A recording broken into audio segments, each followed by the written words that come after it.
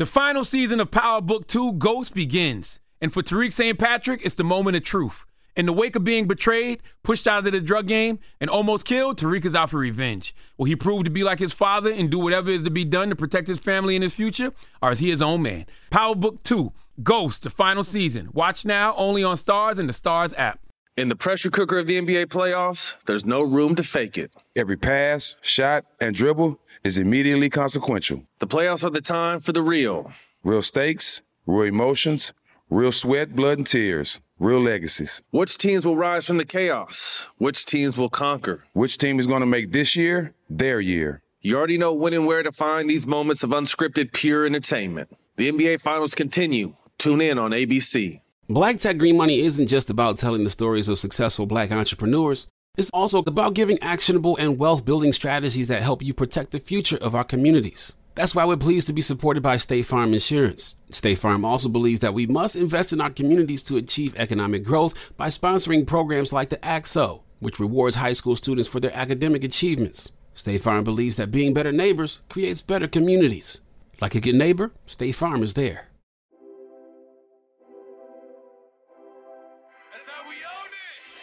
Family, what's happening? I'm Tamika D. Mallory.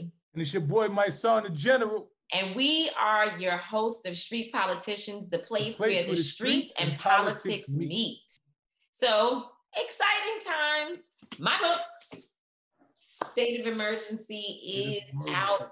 It's live. My side, I had a moment when folks started calling me yesterday saying that they received their books. And I got really, really, really emotional because it took a lot. This process really humbled me. I'll talk a little bit later about what it did and how it humbled me. But, you know, I have always known that a book was in me. And there were people who told me to write one a long time ago, but it wasn't the right time. So State of Emergency is out. This book has been dedicated to my child. So that's a whole nother thing.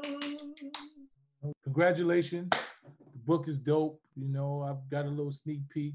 And, you know, it's celebration, man. You know, State of Emergency, man. And with the State of Emergency, whatever way to start our show off is just like talk about things that are going on in this world that contribute to it being a state of emergency. You know, I was looking in the news the other day, and this young girl, 40 Cal's daughter's been missing. Wow. For a while. It's just crazy when we think about it, man. So many things, so much death is happening. College student. She's a college student too. College student in Buffalo, just disappeared.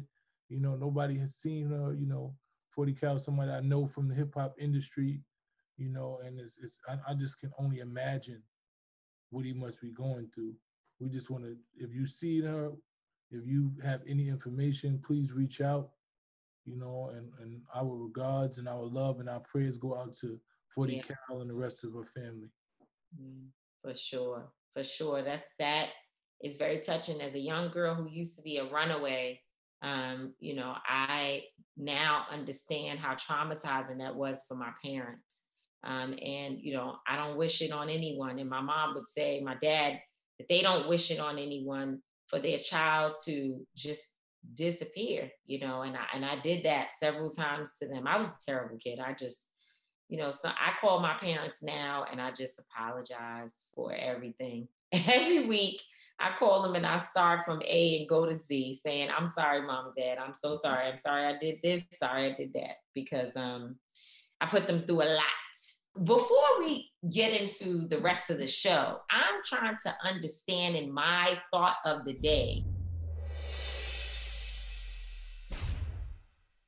I don't even know all of what Kevin Samuels has said because I don't listen to him. I think maybe one day I actually listened to something that he said, and I felt the way in which he was speaking, while there may have been a truthful line here or there, it really was very disrespectful and condescending, particularly to Black women. And so I just turned him off. I tuned him out, and that's it. Why are people listening to, sharing content of, and critiquing Kevin Samuels if we don't like him? Or if many women feel disgusted with the things that he says, why not just turn him off?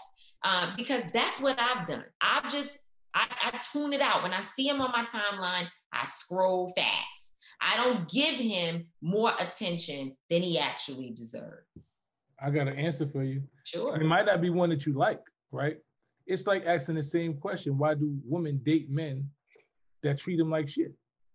Why do women constantly date the same type of dude that they say, oh, he's disrespectful to me, he says this to me, but you constantly see a lot of women, not all women, so this is not all women. There are women who, like, unlike yourself, you say he don't say things that make you feel right, you don't like what he says, so you tune him out. The women who are constantly watching him, although they say they don't like what he's saying, they actually have something that they're attracted to in what he's saying, right? And when you listen to Kevin Samuels, I don't like the delivery. There are, and sometimes people laugh at it because he's condescending and, he says things in a manner and it's like he's trying to scold the woman or trying to do things that degrade them. And I agree with that. But when you listen to what he's actually saying, there are a lot of facts inside what he's saying. I just think he has to change his delivery. So I think it's a multitude of things. I think a lot of women, although they say they don't like to be treated a certain way, a lot of women do. And they constantly date the same men and they constantly seek the same information and the same content that they say they don't like. And we've seen that throughout history. And then there is the truthful part of it, the parts of it that he says that actually make sense, that they're actually trying to get information from, because women are still trying to figure men out. They don't listen to their own men. A lot of women, not all women, there are women who be in a house with a man all day and he could be saying, hey, I want you to do this, or I don't like this and that, and they ignore what he says. But Kevin Samuels is saying the exact same thing that the man you've been living with for 10 years, and you be like, oh, I'm starting to get it now. But you didn't listen to the man who said it. So it's a combination of things. Well, but my thing is, now I'm recalling the one time. First of all, I don't even know where Kevin Samuels came from. But I'm recalling the one time that I did actually listen to him. And it was where he was telling a woman that she wasn't good enough or wasn't attractive enough to get the type of man that she wanted. I'm trying to figure out from you, what is so truthful about that? Because when you say not attractive enough, who gets to determine that? Only the man who actually is either interested in the woman or not. And being attractive means more than just how you look on the outside. So maybe I didn't listen to it deeply enough, because as soon as I heard that, I turned it off. But I'm just trying to understand, where is it that he's saying things that's truthful? We need our brother Angelo in this conversation, because definitely. He got plenty to say about this topic. But I'm just trying to understand, what is he saying that is so truthful? In those instances, beauty's in the eye of the beholder, right? So he made his own personal decision based on what he's seen as beauty. And that's subjective. If she's not trying to get with him, then his opinion on how she looks physically doesn't even matter, right? He gave her an assessment based on his personal preference, right? But in totality, what happens is women have a criteria for men, right? Women, there are not all women, because we're not going to lump all women into anything, but there are a particular category of women, right? There is the hot girl summer category. There is what we hear in the music. There's what Megan Thee Stallion is talking. There's what Cardi, what they talking about. They want a man. Broke niggas don't deserve no. I don't know, that's right? So there's a concept that a man does not have a certain amount of money, right? Doesn't have a certain amount of possessions, doesn't possess certain things, doesn't look a certain way or whatever, then they're not interested in that said man. And women applaud that all the time. They repeat those same parts of the song because that's what they feel. And a man might say, well, who gives her the right to say the amount of money I got is not good enough for who? It's not good enough for that individual woman. Just like the man is able to look at a woman and say, she's not physically attractive enough for me. Or if I was a man who had all those things, would I be interested in giving those things to this woman? So it's subjective. So he's able to give his opinion based on if he is, I don't know what his financial situation, I don't know any of those things, but he's able to give his assessment coming from a person that if I was in that position, would you be someone that would be a candidate to receive those things? Just like women are able to make those same assessments about a man that they would deal with based on what he looks like or what he has. I mean, I guess I hear what you're saying. I'm just not sure that any of this is really that helpful. That's just my opinion. I understand everything you said. And I do think that there is going to, like I spend most of my time debating politics and talking about the political aspect and the social justice aspect of the world. And so sometimes you kind of you miss out on the other conversations. But these are social justice things, because now him and Dr. Umar Johnson have a beef. And Dr. Umar is saying that Kevin Samuels... Let's not call it a beef, but they've been having... They're having a back and forth, not a beef. But they're having, a disagreement to where Umar is saying that Kevin Samuels is making money off, diminishing... Demeaning Black women. I agree. And there's definitely an argument for that, and what I say is this, right? Everybody has something, a way that they communicate, right? Some people don't get a message certain ways. I don't need Kevin Samuels to deliver that. You don't need Kevin Samuels to deliver a message in the man. If you probably was having a conversation with him, it probably wouldn't last 2 seconds, because the minute he says something, you'll be like, what? More he'd be done cut you off. The women that he is engaging, right? They actually are. If you go to Kevin Samuels' Instagram Live, it's like 10, 15,000 people on there at any given time, because they're entertained. They're actually getting something from it. So maybe it's just entertainment. The internet, like I said, the internet has become a cesspool as it is. And a lot of these things are, just a result of where we are in society. So, Kevin Samuels is entertainment to some people. Some people don't enjoy his particular form of entertainment. Dr. Umar Johnson feels like is demeaning women, and I could definitely see where that point of view comes from. Like you said, if it's somebody saying something that you don't agree with, just tune out. Yeah, and I think it is definitely entertainment for too many people, but there are also some women who have been unable to find the love of their lives,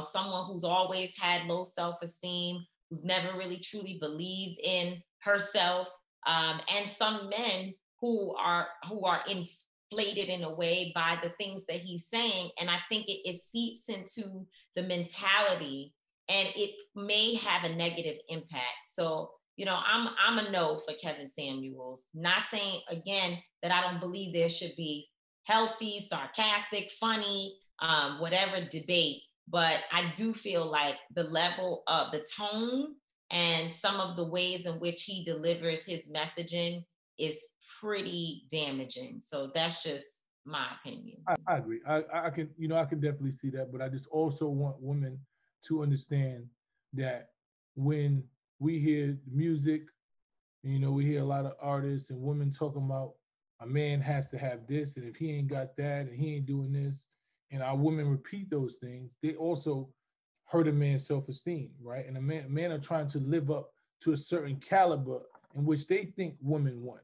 Or, they don't feel like they fit into a category because they don't have all this jewelry and all this money, and they don't look a certain way and certain things. So men are dealing with those same insecurities. I ain't rich, but I want somebody to love me for what I am. Well, you got to be able to get the hotel, honey. You got to be able to, take me out to dinner at least, you know what I'm saying? But it's all in the eyes of the beholder, as you said. The final season of Power Book 2 Ghost is here, and no one's future is safe. After surviving a hit on her life, Monet, played brilliantly by Mary J. Blige, has to reckon with what led her to almost lose everything and to atone for the life she has forced her children to live. And on the other side of the coin, Davis, portrayed by the multi-talented Method Man, is suspended and on the verge of losing his law license. Desperate to survive, he fully embraces the criminal underbelly of his enterprise and finds himself working for both sides, loyal to whichever one benefits him most. And then, of course, there's Tariq, who finds himself at rock bottom and facing threats from every angle. With his future in the game in serious doubt and his family's safety on the line, will he lean into the St. Patrick name and do whatever has to be done to get back on top? Like father, like son. Power Book 2, Ghost, the final season. Watch now, only on Stars and the Stars app. There are moments in life that are so special that you have to capture them and save them forever. They are one of those once-in-a-lifetime events like your baby's first steps, the first time you bring your family pet home, or your daughter's first dance performance. With iPhone 15 Pro, more storage means you don't have to delete anything that can become a lasting memory one day. And it's important to be able to share these moments with family members who weren't there to see them in person. Store more, share more, connect with iPhone 15 Pro on AT&T. Get iPhone 15 Pro on AT&T and get an iPad and an Apple Watch for 99 cents per month each. AT&T. Connecting changes everything. Limited time offer requires 0% APR 36-month agreement on each. Well-qualified customers. Other terms and restrictions apply. See att.com/iPhone for details.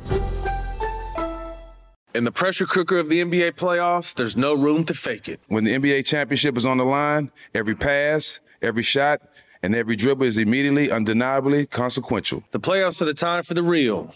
Real stakes, real emotions, real sweat, real blood, and real tears. Trust me, I know what it takes to bring home a championship ring. The regular season is tough, but these games are a completely different level. Now is the time when legacies are made.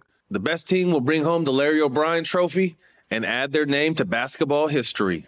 Will we see a battle between marquee franchises, or will we see a new champ be crowned? Which teams will rise from the chaos? Which teams will conquer? Which team is going to make this year their year? These are the moments of unscripted, pure entertainment that only happen on the hardwood. You've waited all season for this. It's time to take it to the next level. The NBA Finals continue. Tune in on ABC. That's how we own it. And with that said, that brings us to one of my favorite segments, The Streets is Talking. This dope book that my sister has dropped, it is out now, State of Emergency.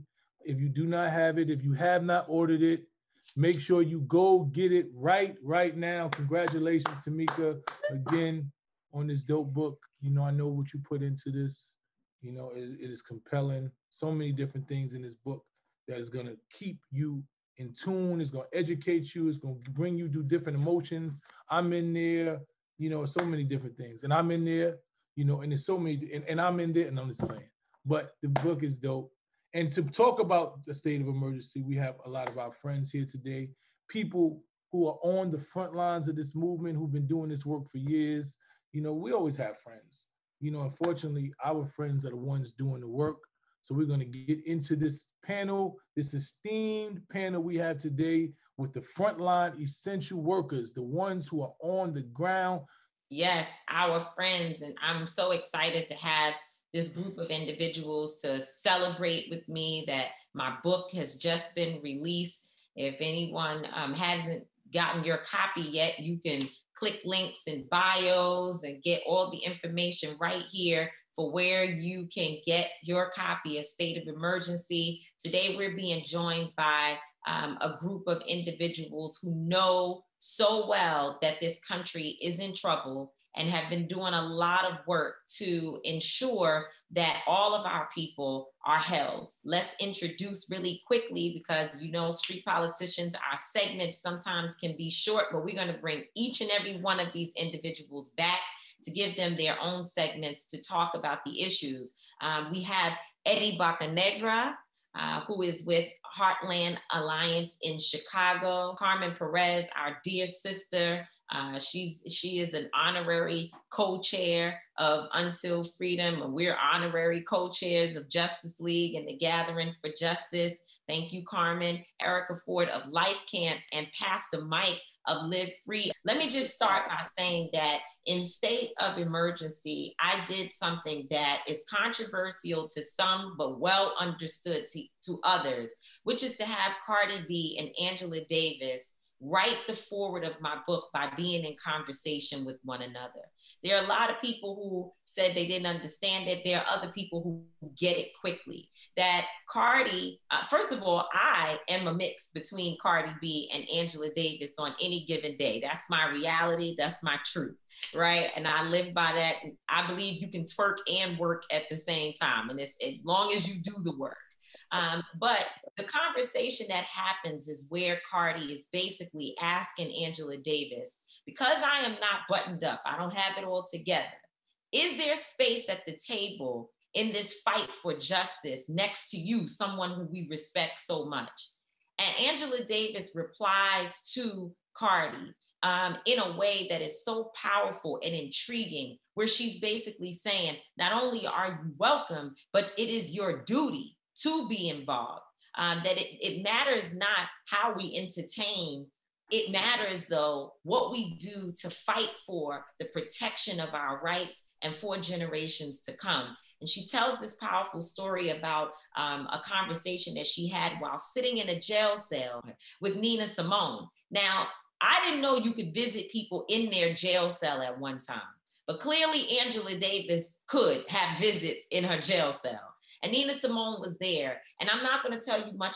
I'm not going to tell you about the conversation because I need you to get the book and read it. But it's something that is so impactful. And I think this group of individuals really, you all exemplify that we bring the streets and the suites together every single day. Just recently, Pastor Mike, there was some real powerful stuff that happened in Washington, D.C. You and Erica have been a part of the efforts to get this administration to focus on gun violence and not to wait until we have 20, 30, 40 more incidents, whether they be mass shootings or the shootings that we see happening in our communities every day. Tell us about it, and what do we need to be doing as a community to be involved in this new work that we are really, really celebrating, because it is truly transformative and historic what the administration has done. Well, first, it's great to be with you both. Y'all are comrades and homies, legends, living legends, making sure we organize in the streets and activating the streets, the people closest to the pain. And so all of us come from the communities that we know, we love, and we care about, and are often left out of the conversation. We have indeed embarked and seen a historic movement by this administration. Folks who have understood that if we did indeed put all of our reputations, our hard work on the line to get this administration in office, this administration owes the streets. They owe the hood. They owe Black people. They owe brown people unequivocally, unapologetically, full stop. And we realize that for many of the communities where we come from, gun violence, intra-communal violence, interpersonal violence that rises to the lethality of using weapons that take lives, is often only met with one singular response, and that's policing, that's incarceration, that's more violence. And we figured, what would it look like for us to make sure that the Biden administration lived into the commitment that they made during their own campaigning, along with many others in the Democratic Party. In the early part of this year, the team had to sit down with Susan Rice and Cedric Richmond and put on the table a $5 billion ask to invest community violence initiatives, And over the course of a couple of months, they were able to not only say yes to that investment, but also change about 25 programs inside 5 agencies to open up about $10 billion more dollars. So this is a historic moment. It's a historic movement. We certainly have to get the resources down to the streets and to the communities on the front lines and make sure, big white groups or poverty pimps don't come and raid that money. But the journey of 1,000 miles starts with one step, and this is one huge, big step. And it's a testament to the power of the people organizing and working together. Eddie, listening to what Pastor Mike just said, and you were a part of this cohort, if you will, fighting to ensure that there are resources getting to the ground. What does this mean for the work that you're doing in a place like Chicago? I think first and foremost, we have to understand, right, that for too long, right, the issue of gun violence has been plaguing our communities for way too long. So if you think about the west side of Chicago, the south side of Chicago, two areas, right, that are typically known for high increases of violence. And if I think about the West Side as an example, in the 1960s, when we had the civil rights movement with Martin Luther King marching the streets, there was a lot of protesting, a lot of rioting, a lot of looting. Those communities, 56 years later, are still recovering from that. Mm-hmm. So that to me demonstrates, right, 50, 60 years of disinvestment in these communities. Like the reason why we see so much high prevalent violence in specific areas across the country, and we're not surprised they're Black and brown communities, is because of the same reasons, right, that we see systemic oppressions that we're grappling with today. Like we are literally reaping, right, the collateral consequences of bad policies from the 1980s and the 1990s, whether it's a war on drugs or whether it's the child predator laws that under Clinton's administration also put out there, right? So again, this is by no coincidence. I think the fact that we're able to encourage the Biden administration, the first president to actually commit $5 billion to gun violence, speaks to the testament, right, of what a small group of individuals, very grassroots individuals, are able to actually continue to advocate and push forward for these communities. Those dollars benefit programs like Greater Chicago, benefit programs that are taking place in Oakland, California, in Richmond, that are taking place in East St. Louis, New York, and so on. And the bottom line at the end of the day, right, is that we have to continue to invest in these communities in a way that makes sense in terms of addressing the trauma that many of the individuals that we're serving actually need. Mm-hmm. In terms of addressing the economic instability that exists in our communities, it's also eradicating poverty. Thank you. So one more question for you. So recently, a reality star and artist named Safari tweeted when the 7-year-old baby was killed there in Chicago just recently, young lady. He tweeted that he wanted to know why people were not so upset about the death of a little girl and in comparison to how we protest against police. And I tweeted back at him and said, there are a number of organizations in Chicago that actually need support and have been doing the work. And I think that it's a disingenuous narrative, if you will. It could seem as though people are not out there trying to decrease gun violence, who also understand that we have to stop the violence from police in our communities as well. I think it's false narratives, and I don't think that they should be put in the same context because we need people to do both. So what are you seeing? Are you seeing that you're getting the type of support you need from artists, entertainers, and others? Or is there a call that you need to make today that we can share to say, if people want to help, there are ways that they can get involved and work with folks on the ground there in Chicago? You know, Tamika, the incident of this young little girl, 7-year-old, right? We have to understand a couple of things. And I also have to be very careful in my response with this because the incident happened in one of the communities that Greater Chicago was in. In fact, we service that particular population. And a lot of our partners in those communities have also provided services in the past for even the father in this case. So here's what I'll say. The actions that many of the men and women in our communities, right, doesn't happen overnight. The father in this case of this young little girl, you know, the day before that, he was at a cemetery desecrating, right, a plot in which another young man was killed not long ago. And his friends, right, this is posted on Facebook and, you know, and so on. So his friends, you know, even though he's deceased, they still have tremendous love for this individual. And who am I to argue against that? Mm. So, I don't agree that the actions that these people young people are taking, right, to avenge their loved ones, so on, is the healthiest way. But when you think about generations of trauma and generations of lack of love or support, or the way they you know manifest this particular kind of love, demonstrates the impact and the need, right, to continue to provide healing spaces for our communities. And it is my understanding that the people who were involved with this did not realize there was a young girl in the car. So that's first and foremost. Secondly, I seriously doubt the father even realized, you know, to what extent his comments were going to have, you know, the impact that we're going to have in his own personal life with his family. What good does it do for a 7-year-old to be buried at 7 years old? What good does it do for us to point the finger at people, right?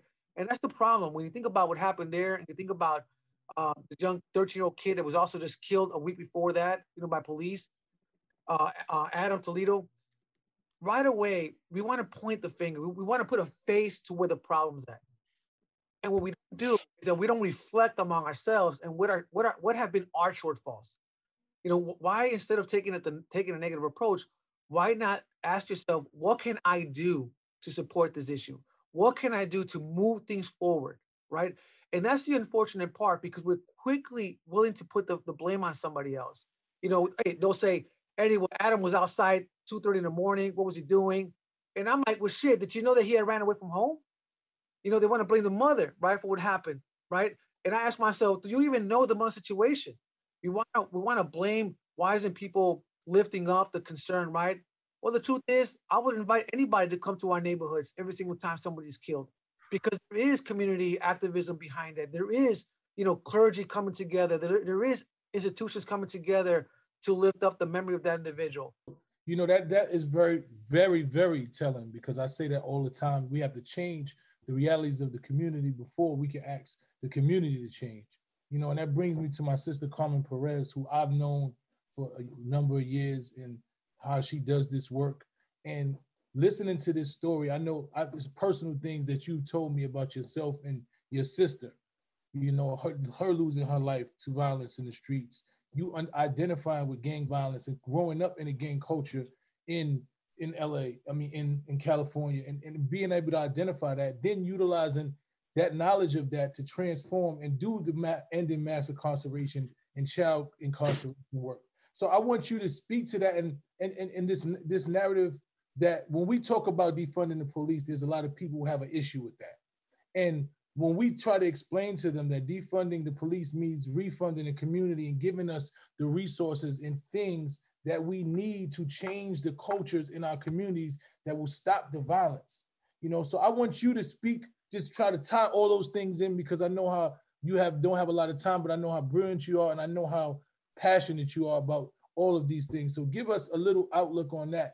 How do we tie these things in, and how do we give people an understanding of how these things affect in our community? I learned restorative justice from my father when they took my sister, and the police and the district attorney asked my family if they wanted to press charges, and my father said, I cannot take another mother's child away. I think, no family ever imagines that happening to them. But so for me, dedicating my life to working with people that are incarcerated or formerly incarcerated, working to stop violence in communities, not just in California, but also in the prisons, or when I travel to El Salvador to support a peace process, I think it's all interconnected, right? But the police are not creating safety when so many Black and brown people are being hurt and killed. And this trauma is coming at a great expense. For example, here in New York City, the NYPD budget has ballooned to between $6 to $10 billion a year. What this means is that essentially we invest billions of dollars for a system to keep us safe, and instead it over-polices our communities and creates more harm. We can shift our tax dollars into alternatives like community violence intervention and prevention, mental health and wellness services, substance use counseling, after-school programming, and many other types of supportive investments in safety and wellness.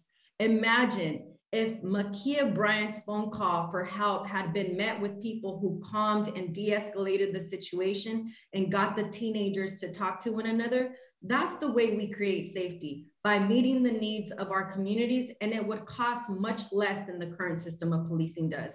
Exactly. And speaking about showing up, there's nobody that shows up more than my sister Erica Ford, man. She's been on the front line for this movement so long, and what she brings to it is exactly what Carmen was speaking of. Those people who can get in front of the violence, those people that interrupt the violence. That's why this is important when we talk about defunding the police and refunding the communities, is giving people like Erica Ford, who is one of the architects of the crisis management system in New York City, the proper funds and resources necessary to protect our communities, to make sure she's the one of the people that's taking the guns out of the hands of the children, that's getting in front of. See, a lot of the police don't come to our communities until after the violence has already acted, until it's time to arrest somebody, until it's time to put somebody in jail. We need people who get in front of it. And Erica Ford is one of those people. And I want you to speak to why it is important that we give the resources to the communities to protect and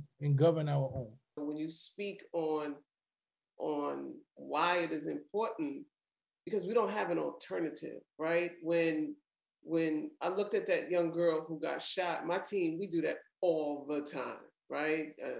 Butcher knife in one hand, bleach in the other, 25 girls going at it, right? And what we do is we get in the middle and we intermediate and we separate. When those police came, one police had his hand on the guns, the other one was standing there like they didn't know what was going on. If all of them would have moved in and grabbed individuals and held them separately apart and mediated and talked through, that's what we do, right? We have to get to the heart of, like Eddie was talking about, we have generational trauma. And so you can't deal with generational trauma by putting more trauma on a community. And that is what happens when you call a hammer every time to deal with a heart. You're dealing with heart pain with a hammer. You're trying to beat the heart into something that can't happen, right? The two don't mix. And so we have to get healers. We have to get credible messengers. We have to get credible clinicians, interventionists to come into the community and work with those who don't know how to deal with their pain, who's going out in the community and looking at drugs and guns and gangs as the vehicle to which they can heal, and they can't, you know? And so what we do is work with folks to not only transition mindset, but to place them in opportunities that can take their lives to another level. So you want to be a chef, we hook you up with the top chefs. And that brings me to, you know, either one of you can chime in on this. And there's this narrative, right? And I don't know who painted it, where it comes from, is that this work that we do, that the trauma that we take on is somehow in hopes to profit off the death of our own people, right? And it's the weirdest narrative in the world. And it's like, how are we supposed to help our people, right, if we don't have the resources to help? If we're getting up, you know, we going out there, we're willing to risk our lives on the front line. We're willing to take the backlash. We're willing to risk our freedom. We're willing to do all of these things. And there are people saying because we need resources to do those things, that means that we're capitalizing off the death of our own people. What do you think about that statement? Well, and can I just add in the other component? So they say that we're capitalizing also because we use media as a way to bring attention to these families and to their situations. Someone said to me the other day, why are we having a birthday celebration for Ahmaud Arbery? Why do we have an event for Breonna Khan, for Breonna Taylor? And, you know, my position is, you could say you don't like the language. You could say, well, the title is bad, and maybe you shouldn't use the word bash as for a birthday. You should use celebration. But first of all, we supported the families and things that they want to do for their children. Ahmaud Arbery's mother is the person who wanted to do a birthday celebration for her son because she does not want to be sad every single birthday that comes around. She wants to change the narrative around her son and not have him as just the guy who was killed, but someone who had a life, who liked to celebrate. And as we help her to do that, you know, we have experienced those people who say, well, this is clout chasing, and that confuses me. So both of you, if you could talk about that. We have this narrative that we blame people for their job, right? And this is our job. This is our life, but this is our job, right? And our job, and so the EMS worker, right? Because what do we say about them? The mortician, the funeral home. Do we say, okay, you are like, there's a funeral home and you make money off of the death of people. That's what they do. That's a whole industry that makes money. The flowers, the obituaries, the organists. People want to bury their families in a nice way. So it's part of death, you know, and it's unfortunate for me because I really do, I don't get the concept that people who actually are fighting to try to make sure these things don't constantly happen, so that we actually allow these families and situations to utilize us and our platform to bring attention to it, and somehow we're doing something wrong. And it's the weirdest concept to me. And people should celebrate their children, right? They should not they should feel the greatness. Her son's birthday is Mother's Day and birthday, right? It's the same time. So who's gonna be with her to sit with, who's gonna help her during that time, right? And what helps her is the process of celebrating that young man. When we went into this area, Pastor Mike, 1 second, that 17 people were shot a year. 4 people were killed a year. And nobody's talking about, because of our work, we were able to stop that narrative from happening. And if you're from our communities and you've grown up in a neighborhood, people celebrate the life of their loved one whenever they die. I mean, we put candles out, we have barbecues like they still here. So I feel like some of these people speaking on this must not be from the neighborhood, and they don't understand how we memorialize people's memories. I'll use the most respectable family our communities revere. I remember Dr. Bernice King spoke at the 50th anniversary of Dr. King's killing in Memphis, and she said, I think people don't appreciate that although my dad died, many of us have never been able to bury him. We understand critiques. Sometimes we have to listen to different perspectives to be able to fine tune our work, but we also know what makes sense and what doesn't. And what does not make sense is for people who have been out here for the amount of years that all of us collectively have been on the ground to stop doing this work because other people are just mad for whatever their reasons are. We're not going to do that. We have to keep on going forward. So I appreciate y'all so much for spending today with me. I appreciate you all supporting State of Emergency. And Erica, you and I are going to do a street signing. We're going to be on the street signing books. And also, Pastor Mike, you'll be joining us on the tour. So thank you so very much for the love. And it is truly a state of emergency, but there are some people who are out here fighting. And I do believe that change is going to be in our future, whether we live to see it or not, but our children and their children will experience it. The final season of Power Book 2 Ghost is here, and no one's future is safe. After surviving a hit on her life, Monet, played brilliantly by Mary J. Blige, has to reckon with what led her to almost lose everything and to atone for the life she has forced her children to live. And on the other side of the coin, Davis, portrayed by the multi-talented Method Man, is suspended and on the verge of losing his law license. Desperate to survive, he fully embraces the criminal underbelly of his enterprise and finds himself working for both sides, loyal to whichever one benefits him most. And then, of course, there's Tariq, who finds himself at rock bottom and facing threats from every angle. With his future in the game in serious doubt and his family's safety on the line, will he lean into the St. Patrick name and do whatever has to be done to get back on top? Like father, like son. Power Book 2, Ghost, the final season. Watch now, only on Stars and the Stars app. There are moments in life that are so special that you have to capture them and save them forever. They are one of those once-in-a-lifetime events, like your baby's first steps, the first time you bring your family pet home, or your daughter's first dance performance. With iPhone 15 Pro, more storage means you don't have to delete anything that can become a lasting memory one day. And it's important to be able to share these moments with family members who weren't there to see them in person. Store more, share more. Connect with iPhone 15 Pro on AT&T. Get iPhone 15 Pro on AT&T and get an iPad and Apple Watch for 99 cents per month each. AT&T. Connecting changes everything. Limited time offer. Requires 0% APR. 36-month agreement on each. Well-qualified customers. Other terms and restrictions apply. See att.com/iPhone for details. In the pressure cooker of the NBA playoffs, there's no room to fake it. When the NBA championship is on the line, every pass, every shot, and every dribble is immediately, undeniably consequential. The playoffs are the time for the real. Real stakes, real emotions, real sweat, real blood, and real tears. Trust me, I know what it takes to bring home a championship ring. The regular season is tough, but these games are a completely different level. Now is the time when legacies are made. The best team will bring home the Larry O'Brien Trophy and add their name to basketball history. Will we see a battle between marquee franchises, or will we see a new champ be crowned? Which teams will rise from the chaos? Which teams will conquer? Which team is going to make this year their year? These are the moments of unscripted, pure entertainment that only happen on the hardwood. You've waited all season for this.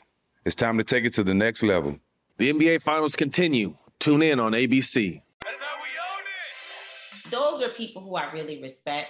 I particularly appreciate Eddie and the work that he's doing in Chicago, because I know how difficult it is. And in fact, the crisis management system that exists in New York City that I was a part of, helping Erica and A.T. Mitchell and others to develop, there was a similar program called Cure Violence that was in Chicago, and eventually it was defunded and the program is no longer functioning. There are many groups, though, that have continued to do the work and have sought out other ways of getting resources, some city money, but mostly a lot of partnerships with other institutions, other corporations, and so on and so forth. And they're continuing to do the work. And Eddie is one of those individuals who works with many hats. And he's doing, some real great things there, trying to save lives. And it's a lot, and especially when you're in a city where everybody focuses on what's happening in Chicago, as if to say that there's not gun violence in St. Louis or, gun violence even in New York. Since the pandemic, I think violence is up all over the nation.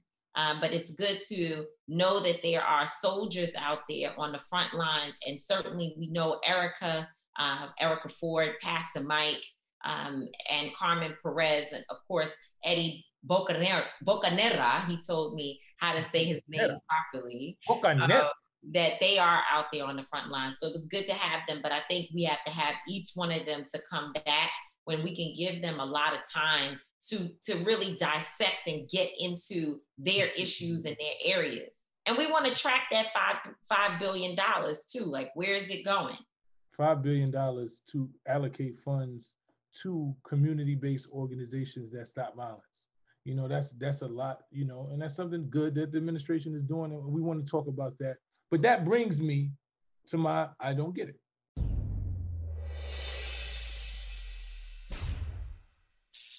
The same way we're able to say in good faith, hey, this was a good thing that President Biden did.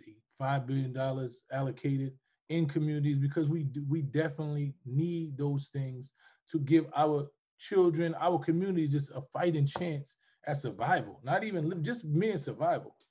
But there's also this narrative, because I, for one, was not going to have 45 stay in office. So I was going to do whatever it took to get 45 out of office. I didn't think he was presidential. I didn't think he represented. I thought every day that he was in office that our nation was in imminent danger. So my whole thing was, he has to go at no expense. There was no expense going to be barred. He was going to get out. So whoever was running against him by osmosis was going to get my vote. So there are these people who believe that since I voted for this administration, that when they do something wrong, say something wrong, aren't strong on issues that I need them to be strong on, that I should not have the right to say something about it. I really don't get that. And the reason why you vote for somebody, right? Because you feel like you should be able to hold them accountable. Nobody's going to be perfect. Nobody's going to do everything you want. But as someone who votes for somebody, right, you literally have the right, because this is a candidate that you wanted to be in office, or whether you want it or not, you utilized your vote. So your voice matters with that person. That person needs you. You understand that person knows that they need you. So you have every right to hold that person accountable. So I really don't get where this narrative comes from, that because you voted for them, you should be quiet now, or you can't say nothing because they did something that we might not agree with, or said something we don't agree with. A lot of people, one, don't know how the process works.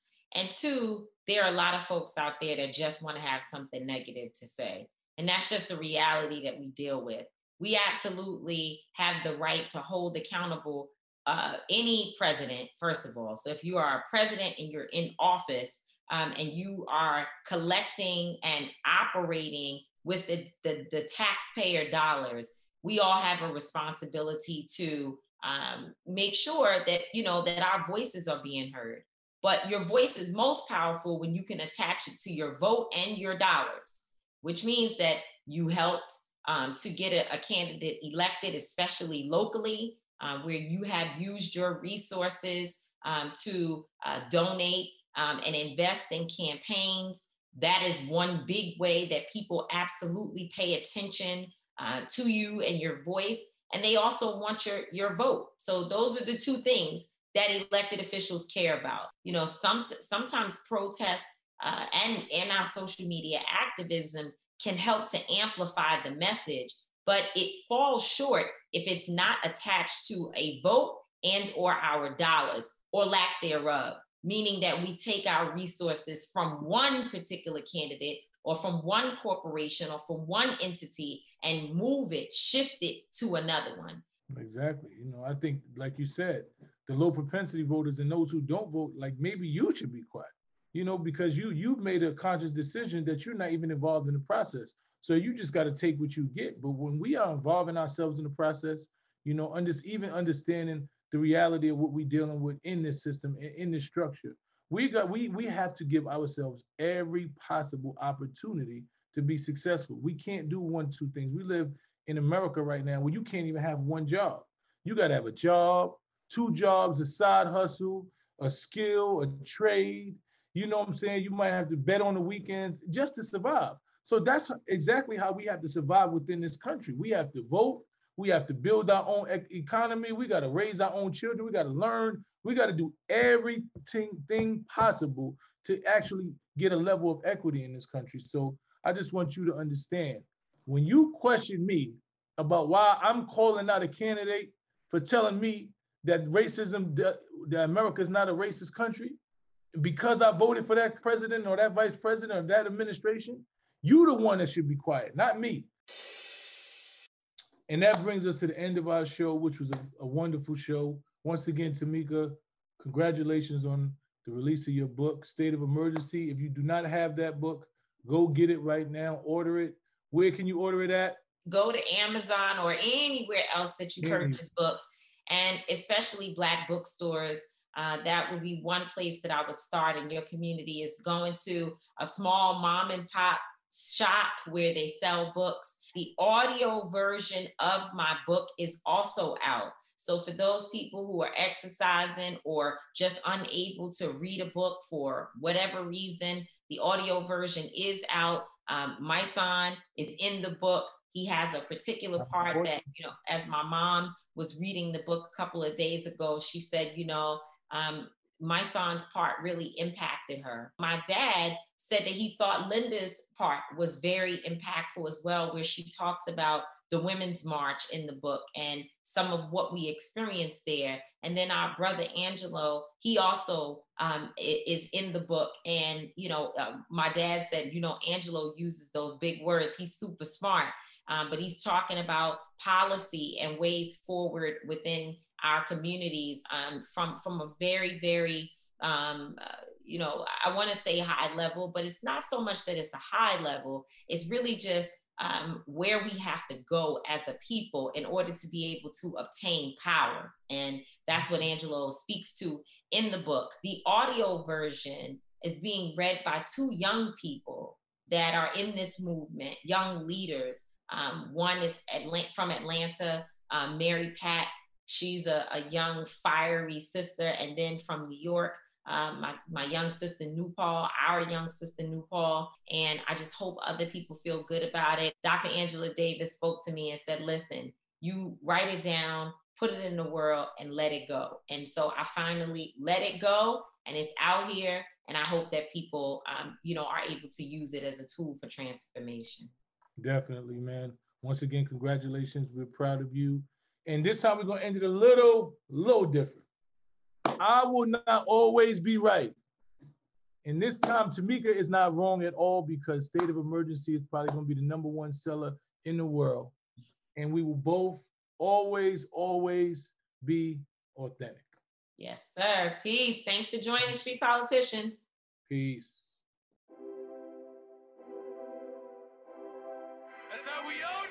This episode is supported by FX's Clipped, the scandalous story of the 2014 Clippers owner's racist remarks captured on tape and heard around the world.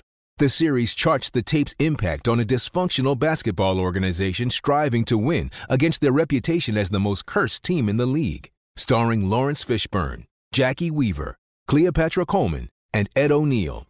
FX's Clipped. Now streaming only on Hulu. In the pressure cooker of the NBA playoffs, there's no room to fake it. Every pass, shot, and dribble is immediately consequential. The playoffs are the time for the real. Real stakes, real emotions, real sweat, blood, and tears, real legacies. Which teams will rise from the chaos? Which teams will conquer? Which team is going to make this year their year? You already know when and where to find these moments of unscripted, pure entertainment. The NBA Finals continue. Tune in on ABC. There are moments in life that are so special that you have to capture them and save them forever. They are one of those once-in-a-lifetime events, like your baby's first steps, the first time you bring your family pet home, or your daughter's first dance performance. With iPhone 15 Pro, more storage means you don't have to delete anything that can become a lasting memory one day. And it's important to be able to share these moments with family members who weren't there to see them in person. Store more, share more. Connect with iPhone 15 Pro on AT&T. Get iPhone 15 Pro on AT&T and get an iPad and Apple Watch for 99 cents per month each. AT&T. Connecting changes everything. Limited time offer. Requires 0% APR. 36-month agreement on each. Well-qualified customers. Other terms and restrictions apply. See att.com/iPhone for details.